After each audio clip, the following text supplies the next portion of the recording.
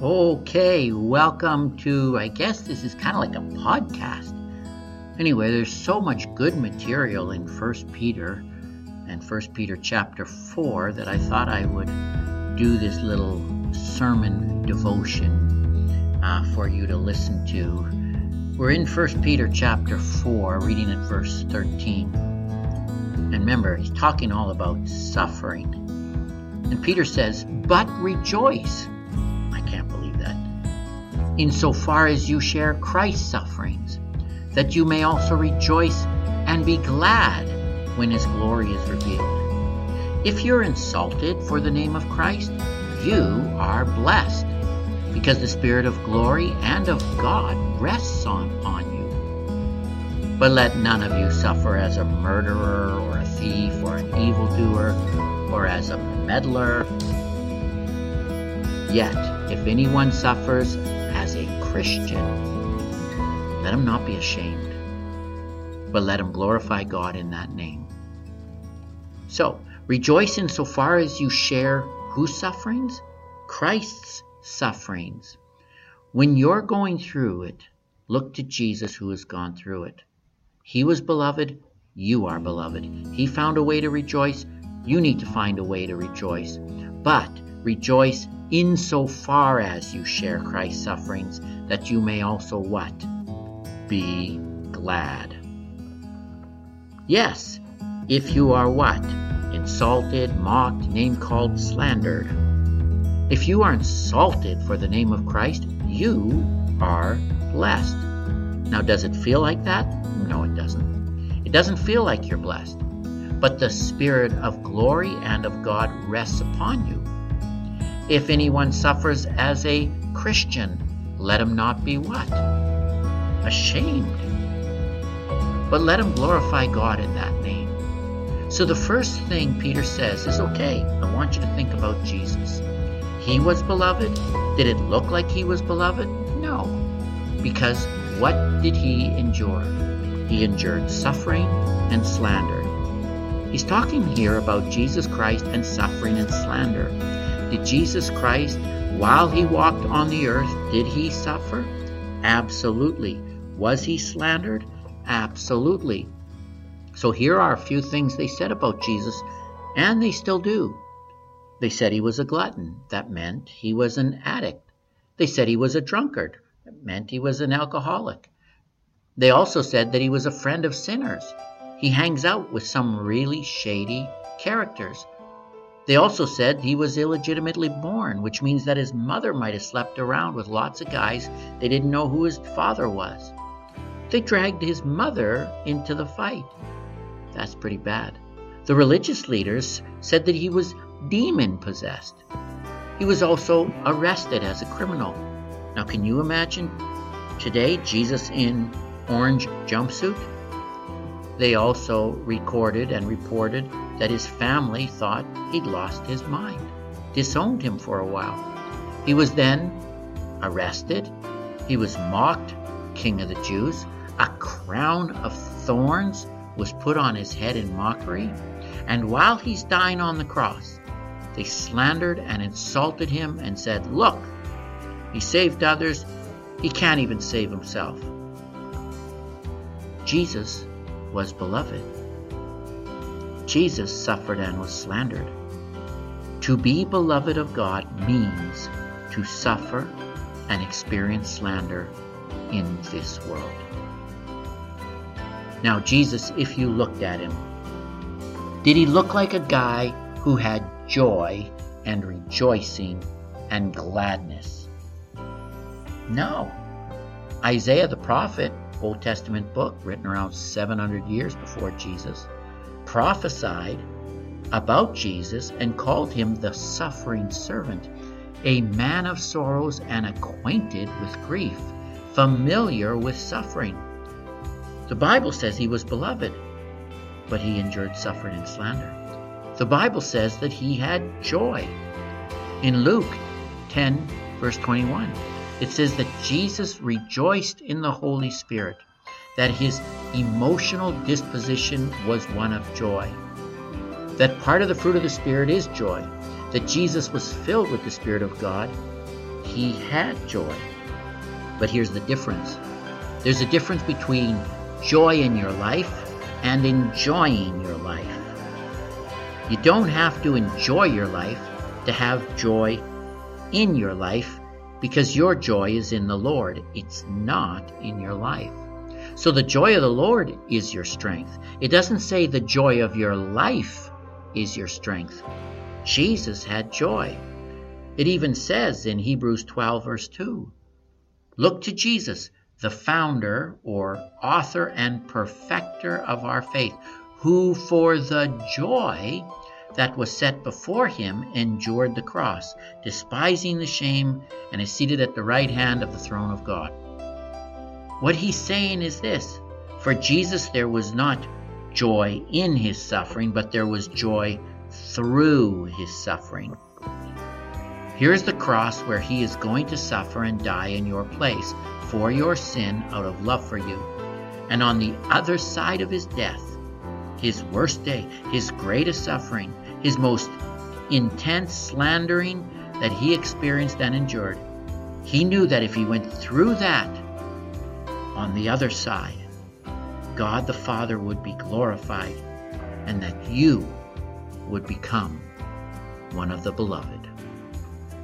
Now, how many of us love Jesus because he went through that so we could share in his title of beloved? That's amazing. So what he's saying is this: you can have joy, not in your circumstances, but in what God will do through your circumstances. The blessing is on the other side of the suffering. I think it was Winston Churchill who said, when you're in hell, keep going. You've got to go through it to get to the blessing. God's joy, God's grace, God's presence, God's peace, God's power is oftentimes on the other side of suffering and slander and sorrow. And the reason that many people don't arrive there is they stop in it. They don't persevere through it. Jesus does. And this is amazing. When you look at Jesus, think about it. When you look at Jesus, would you have assumed that he was powerful? He's broke, he's homeless, he's single, he's harassed, he's arrested, he's beaten, he's murdered. He does not look powerful. But what he is, according to the Bible, is he's meek. And that is the power of the Holy Spirit enabling him to endure evil for love of you and me. And here's how he explains it. He goes to say the Spirit of glory and of God rests upon you in your suffering, in your slander, in your sorrow. That the weight, and that's the word there for glory, it literally means a heaviness, a weightiness to that word glory. And what he is saying is, as life burdens you with greater weight, the Spirit of God empowers you with greater strength. It's almost like a teeter-totter. It's almost like a counterbalance of weights that is so heavy it's going to bury me. No. The Spirit of God is heavier, and he's going to lift me up. Just think of a teeter-totter.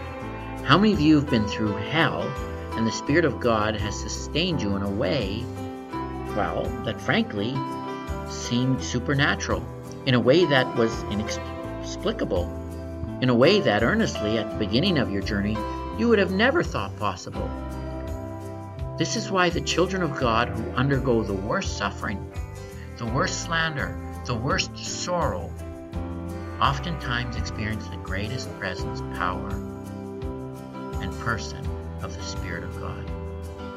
That's why when they find themselves going through it, and on the other side of it, they say it's the worst thing I've ever been through. But you know what? I don't know if I would trade it for anything, because I met God deeper and in a new way, and I know that I'm beloved. This is the hope of the believer, and what it tells us, the Holy Spirit of glory of God rests on you. Rests. This is constant. This is ongoing. This is abiding. says in multiple Gospels that Jesus was baptized, the Spirit of God came to rest on him. And one of the Gospels says, Peter's quoting, the Spirit of God rested on Jesus. And what that means is that the rest of Jesus' life is lived by the person, the presence, and the power of the Holy Spirit. And what he's saying is that as you will follow Jesus, the Spirit of God will rest on you in power as the Spirit of God rested on Jesus in power. If the Holy Spirit is in you and with you and for you, whatever is ahead of you is not more powerful than the Spirit of God that is for you, with you, in you, and through you. The worse you're going through, the greater the Holy Spirit shows up to empower you to endure it. Think about it. That's the story of Jesus. And that's the story of those who follow in the footsteps of Jesus. Everything that Jesus endured was unjust. Some of what you and I endure, well, we've caused it ourselves. And what I've seen is that God has been completely, totally, utterly, miraculously, unexpectedly faithful. For those of you who don't see the path forward, I'm telling you, these verses are true. Trust the one who knows the path forward. Now, there may be something else coming. I hope not. But here's what I want to testify publicly. It's not what you're going through, but it's the presence of God with you that makes all the difference. I would rather be in hell with the Holy Spirit than in heaven without Him. It is the power of the presence of God that sustains the believer. If anyone suffers as a Christian, let him not be ashamed, but he should glorify God in that name. Here's what he's saying. To be a Christian is ultimately to be stereotyped and slandered. That is part of our suffering, and it was part of the suffering of Jesus. Therefore, it is part of the suffering of Christians. And what he says is when you are slandered, he does not say if, he says when you are slandered, and he says to suffer as a Christian, and that word for us, Christian, is fairly positive, but in their day, in the first century, it was intensely negative. The word Christian was a slang and a slander word that critics and the enemies of Christianity called us. You guys think you're little Jesus. It was negative. You only find the word Christian 3 times in the New Testament. This is one of them. And the Christians decided, you know what? I'm not Jesus, but I'm trying to be like Jesus by the grace of God. So you can use it as a slandered term, and I'll use it as a worship term. I am a Christian. I am with Christ. Yes, I trust in Christ. Yes, I follow Christ.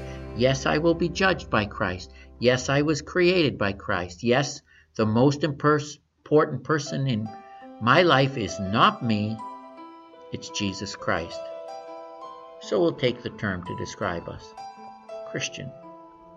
And what Peter says, if you're going to fly the team flag Jesus, expect some name calling, expect some slander, expect some misrepresentation. Whew. This happened in the early church. They called us atheists back then because we wouldn't worship the emperor. And they heard that we had Holy Communion and we were eating the broken body and the shed blood of Jesus Christ. And they decided to call us cannibals. So we are atheistic cannibals. And that was the negative narrative that was set. And once the negative narrative was set, all of the information gets filtered through that negative narrative.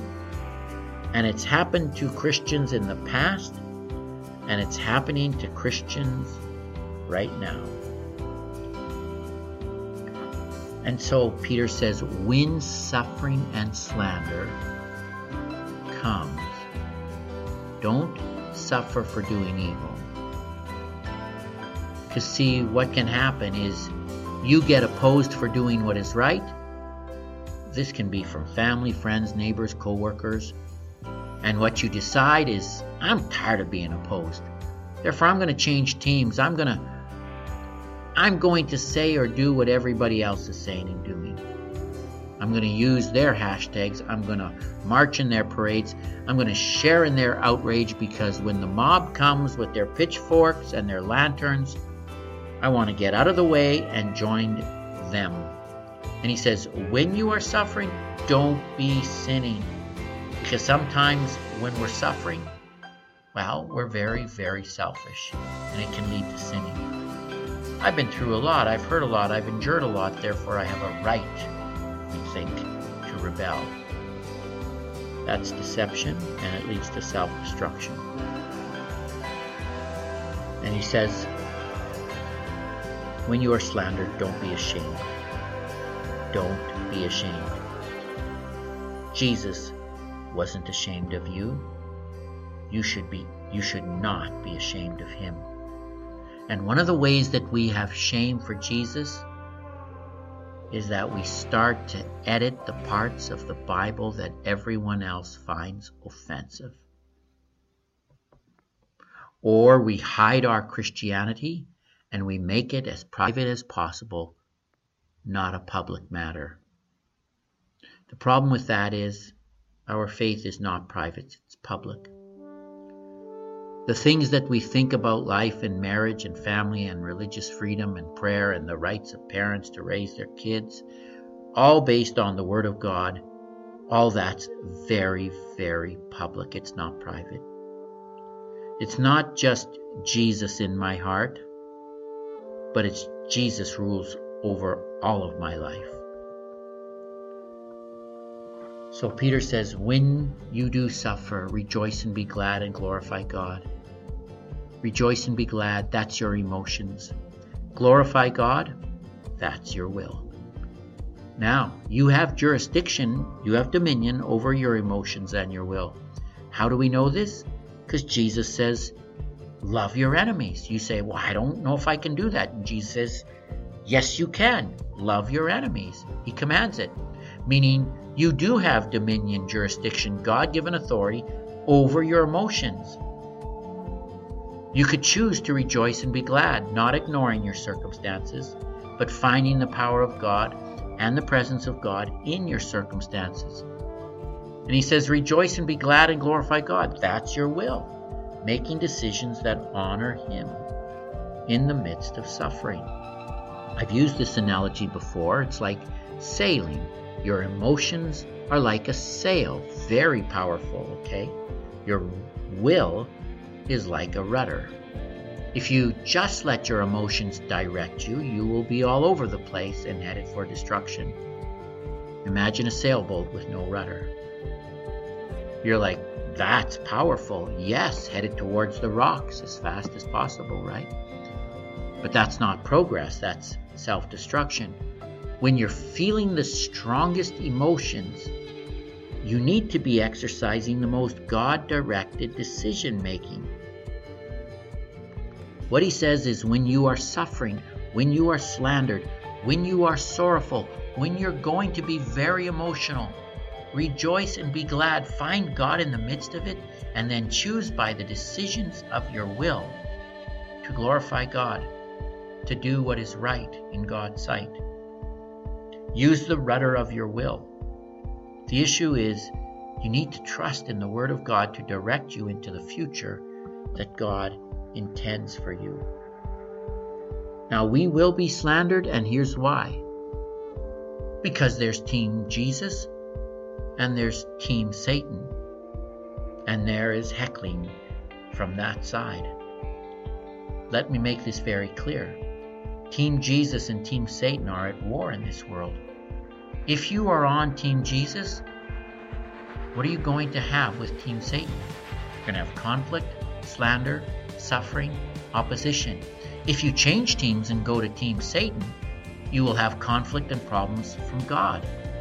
The question is not, are you going to be in the fight? The question is, Which side of the fight will you be on?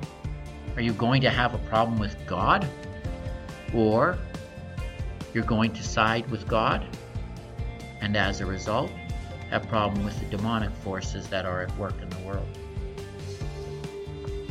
That's why Paul left us with these words from Ephesians chapter 6, and I'll leave them with you. Finally, be strong in the Lord and in the strength of his might. Put on the whole armor of God, that you may be able to stand against the schemes of the devil. For we do not wrestle against flesh and blood, but against the rulers, against the authorities, against the cosmic powers over this present darkness, against the spiritual forces of evil in the heavenly places. Therefore, put on the whole armor of God.